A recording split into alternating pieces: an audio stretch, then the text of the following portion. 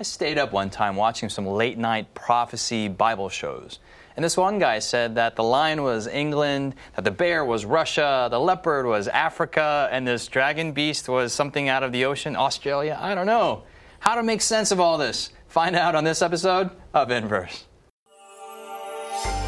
Coming to you from Silver Spring, Maryland, welcome to Inverse, a Bible-based conversation on life principles, contemporary issues, and thought-provoking perspectives. Now here's your host, Justin Kim, with Inverse.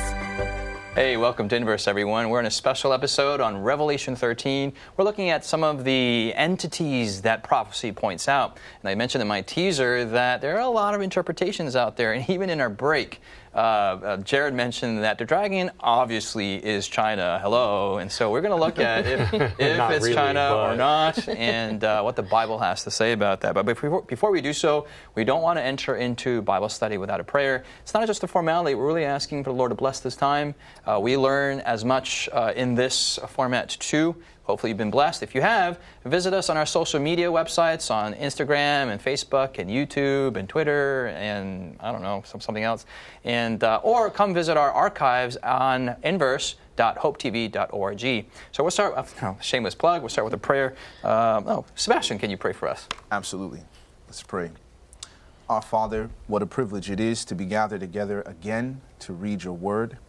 We pray, Lord, that as we explore this chapter, which may not apparently have much of Christ in it, Lord, that we may still find our way to Jesus, to see the beauty of who he is and how he shines through his truth, even through the darkest of places, is our prayer in Christ's name. Amen. Amen. Amen. Siku, we're going to maybe look at Daniel 12, verse 1, kind of as an introductory verse to launch us into this discussion. Daniel 12, verse 1. Sure. It says, "At that time Michael shall stand up, the great prince who stands watch over the sons of your people.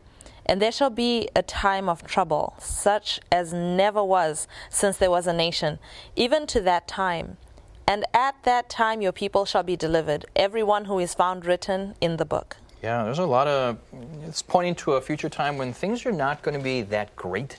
Maybe that's an understatement we can say. We're going to spend our time in Revelation 13, of which that verse is actually pointing to, in a sense, in a general sense.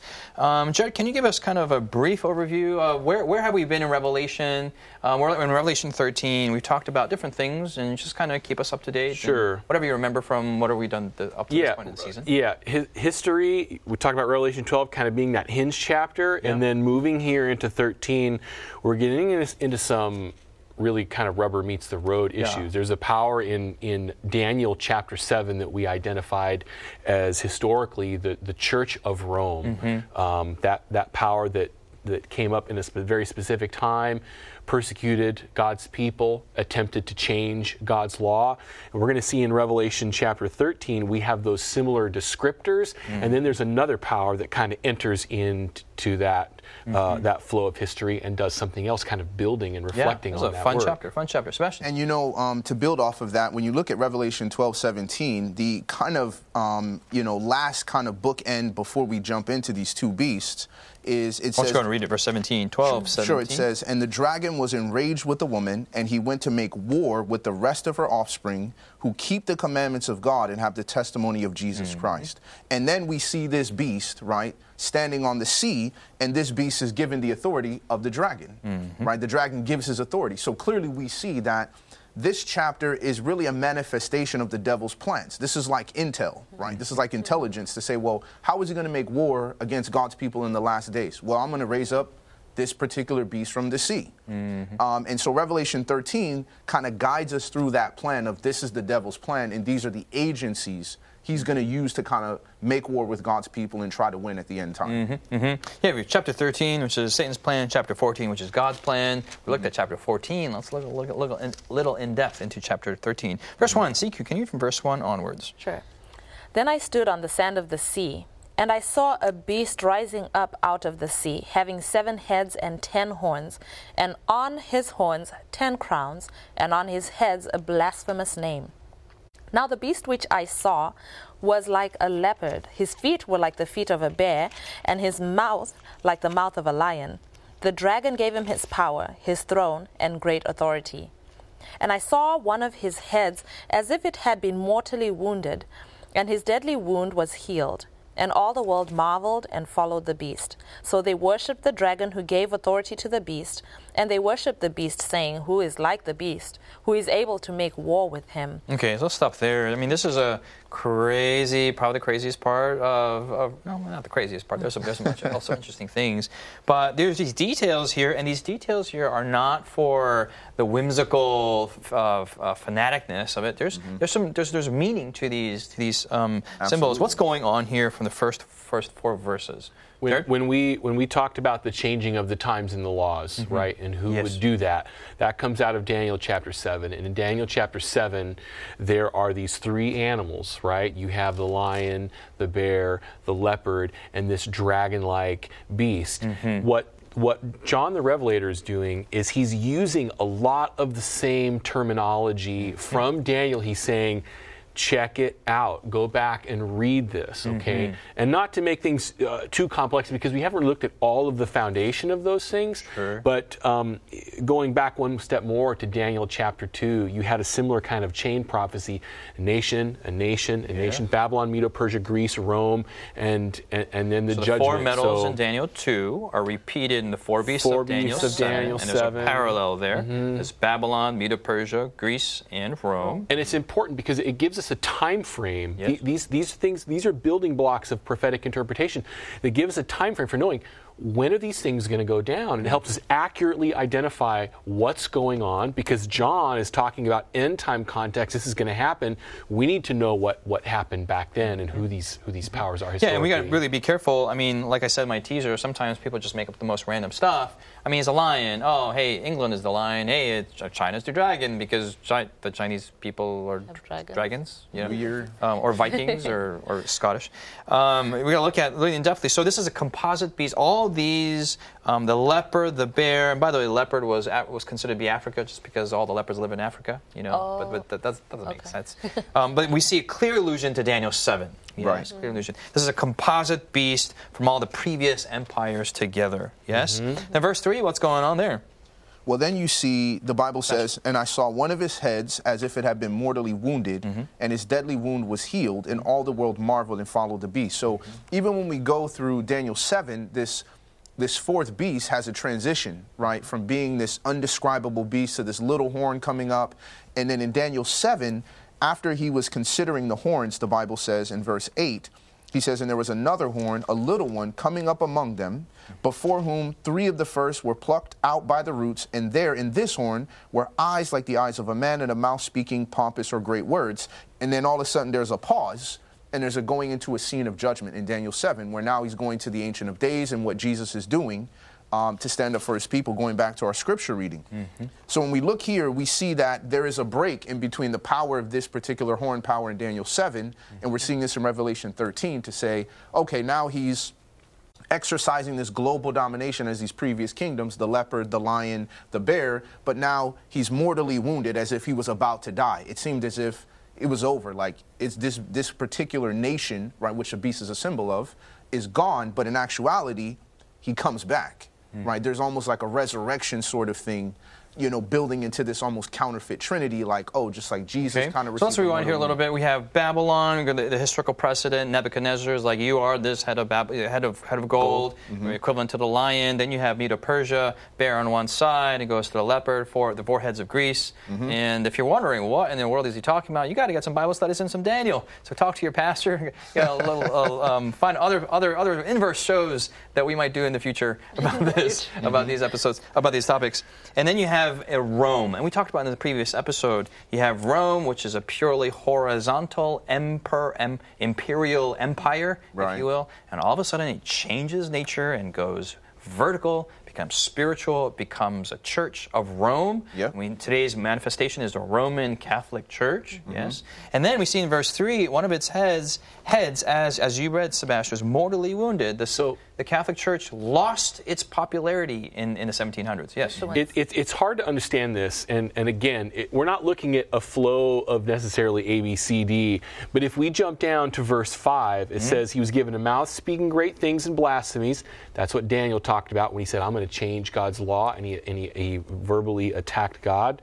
And then it says he was given authority to continue for 42 months. Okay, so what happened? So the church rises up in a very specific context. Daniel identifies there are three powers that were trying to.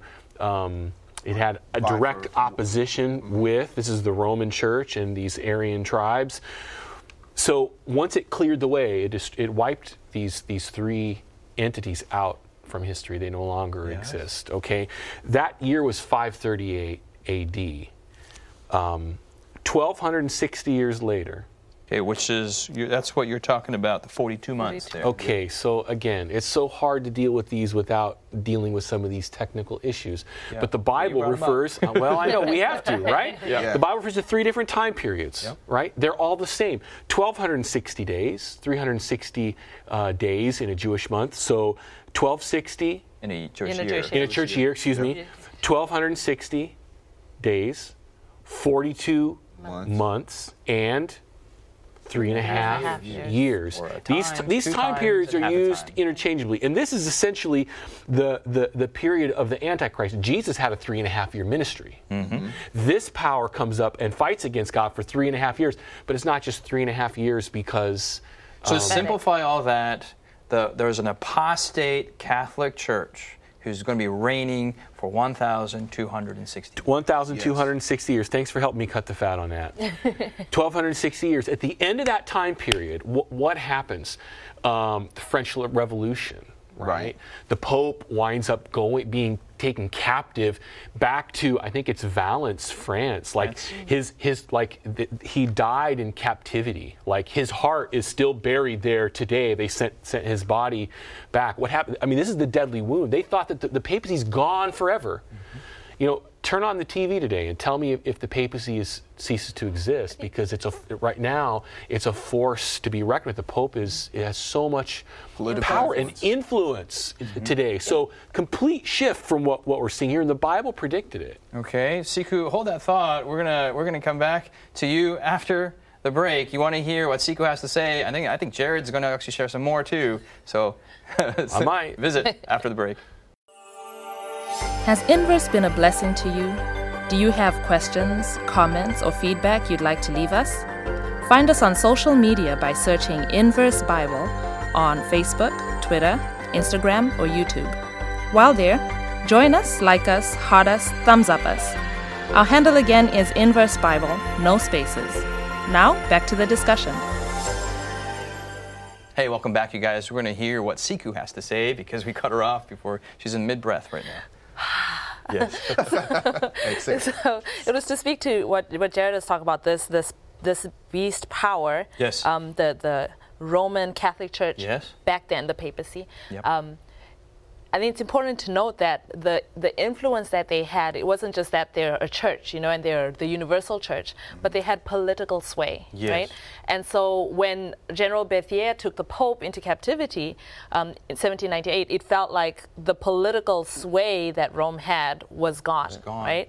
And so that mortal wound is to say, in verse 3 of chapter 13 in Revelation, as if it had been mortally wounded. So you could see how the leader of an organization being taken into captivity would seem like a mortal wound to the political authority of that entity. For sure. So you see this like Roman Catholic entity that's almost conquered all of civilization, and somewhere in the 1700s it's lost that influence. And what happens here? Let's keep on reading. Let's go to verse 6. Then he opened his mouth and blasphemed against God and his name, his tabernacle, and those who dwell in heaven. It was granted him to make war with the saints to overcome them. Authority was given over every tribe, tongue, and nation, and all who dwell on the earth will worship him, and whose names have not been written in the book of life of the Lamb slain from the foundation of the world. Okay, so these are continual allusions that we saw in Daniel 7 that's adding to the identity of this entity. Verse 9, and this is where it gets, let's slow down verse 9.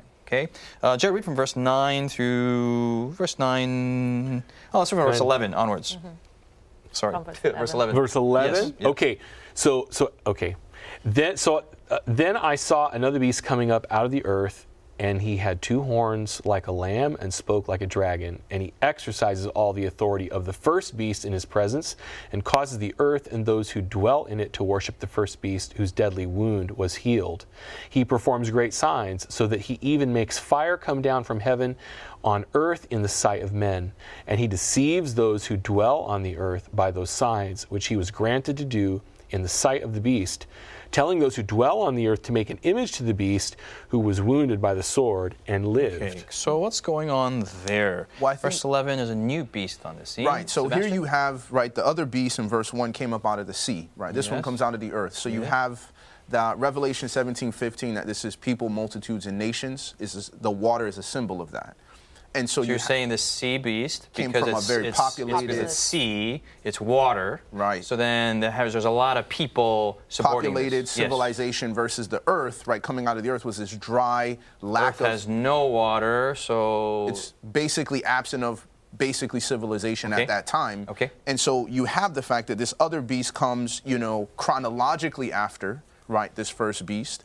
And also the text says that he has 2 qualities, right? So He- as this first entity is waning in power around 1798, That's right. there's another power that's now Slowly Ascending. creeping up. I never get the Waxing. waxing. That's waxing around the late 1700s, early 1800s, coming from an area where there's not a lot of people. I Yes. wonder where that might be. Okay, keep going. And then you have the fact that he has these 2 qualities, right, 2 qualities. where he has, which are contrasted, right? 2 horns like a lamb, but spoke like a dragon, right? So here again, we have this reference to the dragon, which lets us know this is continually a part of his plan. You mortally wounded the first beast, but that's okay. Another guy I comes on got the someone scene. else Yes. who speaks as a dragon, but it's lamb-like, right? Which the lamb we saw in our, in our study on Jesus and the symbols in Revelation, reference to this Christian aspect. So this is a Christian entity in a non-populated area around this late 1700s that comes up and is claiming to be a Christian nation, but the Bible says that eventually it will speak as a dragon, right? So it begins to become the vocal piece of what the dragon is seeking to accomplish.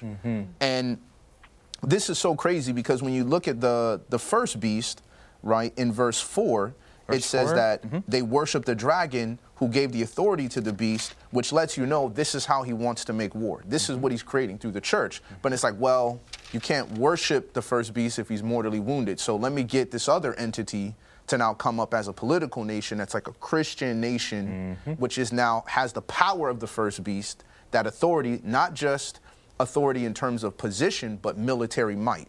Because, one thing we didn't address earlier is the fact that the Pope, while they were waxing towards heaven for sure, I mean, they were not just like doing missionary trips, right? This was like missionary trips with cavalry and weapons and like murdering you unless you convert, right? So when you look at the Crusades and things like this, now America has this, this power. I just kind of let the cat out the bag. Yeah, okay, that was smooth. Okay, yeah. So it seems like a lot of nitty-gritty at the end of the day, but there is a lot of detail here, and it's up to Bible students to find out what this is in comparing Scripture with Scripture, a Scripture with a little bit of history, and to look at what's actually going on here, because Jesus is actually saying, back to Matthew 24 and 25, watch out. It's going to be crazy times. There's going to be false Christ. They're going to say all this stuff. Compare. And he's giving us some great instructions, Yes. great direction here. So you have the Roman Catholic entity, and you have, as Sebastian said, the United States of America that's emerging around the late 1700s, Christian principles coming out, and it's coming out of a place where there's not a lot of population. And back then, when the Bible students studied this, I mean, they pinpointed United States as that country. But back then, United States was a dinky little nobody in the middle of Right. nowhere.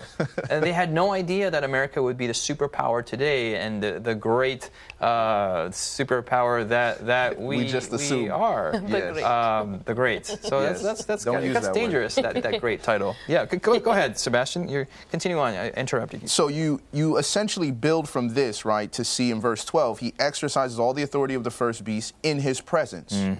and causes the earth, that's global influence, and those who dwell in it to worship the first beast.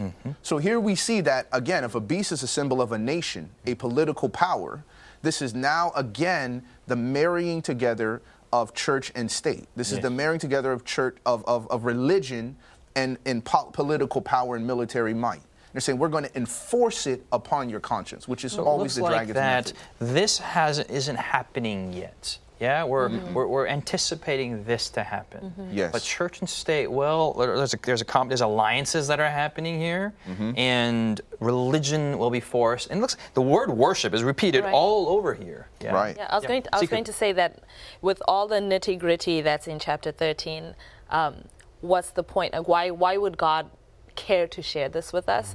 Because, like we talked about in Revelation 14, I think it was a previous episode or 2 episodes ago, that God wants us to worship in the context of the times we're living in. Yes. The hour of his judgment has come, and so we must worship. Yes. And in that very same context, there's the dragon, the devil.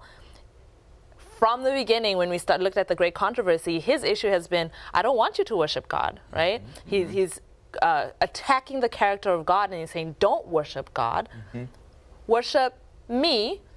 Worship yourself. If you think that, you could worship yourself, you're going to worship someone at the end of the day, but let it not be God, right? So worship becomes the central issue in this cosmic controversy, in this cosmic conflict.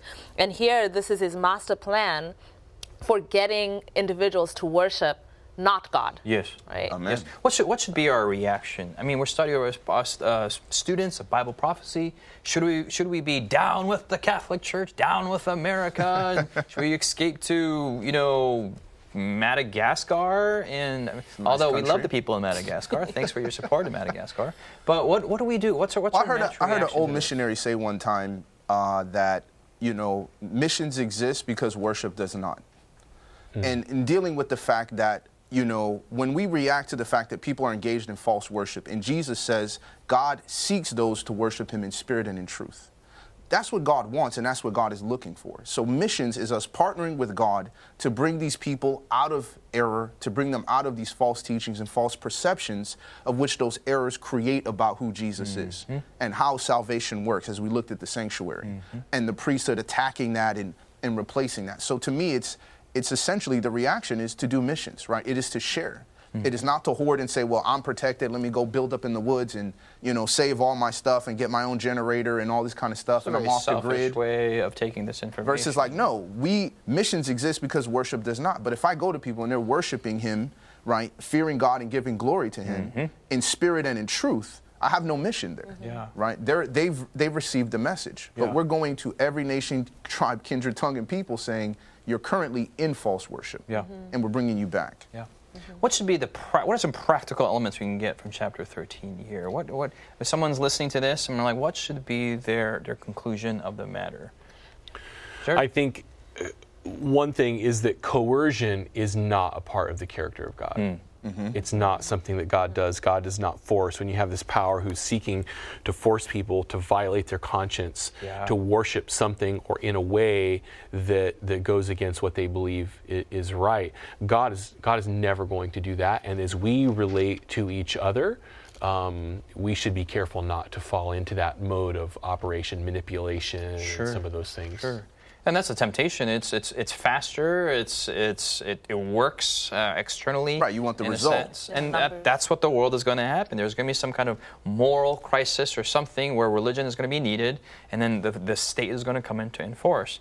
Siku, what were you going to say? I was going to say, just going with the missions that Sebastian was talking about, we can get caught up in finger pointing, right? Oh, so that's the beast, and then that's that beast, and da-da-da-da-da. And we lose the point of what God is actually trying to accomplish, right? So if God is calling us in Revelation 14, if the message that he's sending with urgency through those angels, which are flying in the midst of heaven, is that you should worship the Creator. And he's giving a warning for us in Revelation 13 that there will be entities that come to try and coerce a worship of other than God, then my place in this as a follower of God is not to be finger pointing, but to be part of what God's mission is to call people to worship. I think practically, instead of getting caught up in I don't know, the intricacies and trying to tease out every little minutia of, and what does it mean when it says was as opposed to is. Okay, yeah, that's actually important. But It's all right. It's all right. But just to say, maybe focusing more on what the ultimate mission is. Like Yes. God's mission is to save people. Sure. He wants to save me. He wants me to have a relationship with Him in worship. Which is the message of Revelation 14. Yeah, this is the three angels' message. I mean, Revelation 13 is this is going to happen, this is going to happen, this is going to come out, and you're like, whoa, this is overload. By the way, Revelation 14, you have the three angels' message that calls people back to the Creator. And it's important that God actually does reveal these things because He wants us to know, you Yes. know. And it's not it can be scary sometimes. Like, oh, I don't want to hurt someone's feelings. I don't want to offend anybody. I'm living in this country and they could take away my visa. But if the Bible is sharing this information, it's because it's important. Yeah. And it could save somebody's life. Sure. And I think one other brief point, to also bring out practically is we should be champions of religious liberty. We should be able to essentially say to people that, look, you should not just champion your own personal rights, you should champion the rights of other people. And say, look, you should not be compelling them. Even though I believe this is the way to worship, I should not be for laws that compel people to worship the way I worship. Yep. We've gone through a whirlwind of discussion today, and hopefully we just perked your interest. If you have no idea what we're talking about, we're scratching the surface, and we need to know more about these last day events that are happening. How many of you are in part of Babylon, part of this first beast or second beast? The Lord is saying to you, we need to get out, all of us. We need to have our eyes focused on Jesus. That's my prayer. I'll pray over this panel here. Hopefully this study has been a blessing to you here on Inverse. We'll see you next week here on Hope Channel. You've been listening to Inverse, a Bible-based conversation with Callie Williams, Israel Ramos, Jared Thomas, Sebastian Braxton, Siku Dako, and your host, Justin Kim. Inverse is brought to you by the Hope Channel, television that changes lives. For this and more inspiring episodes, visit inverse.hopetv.org. Find us on social media, #InverseBible. Until next time, this is Inverse.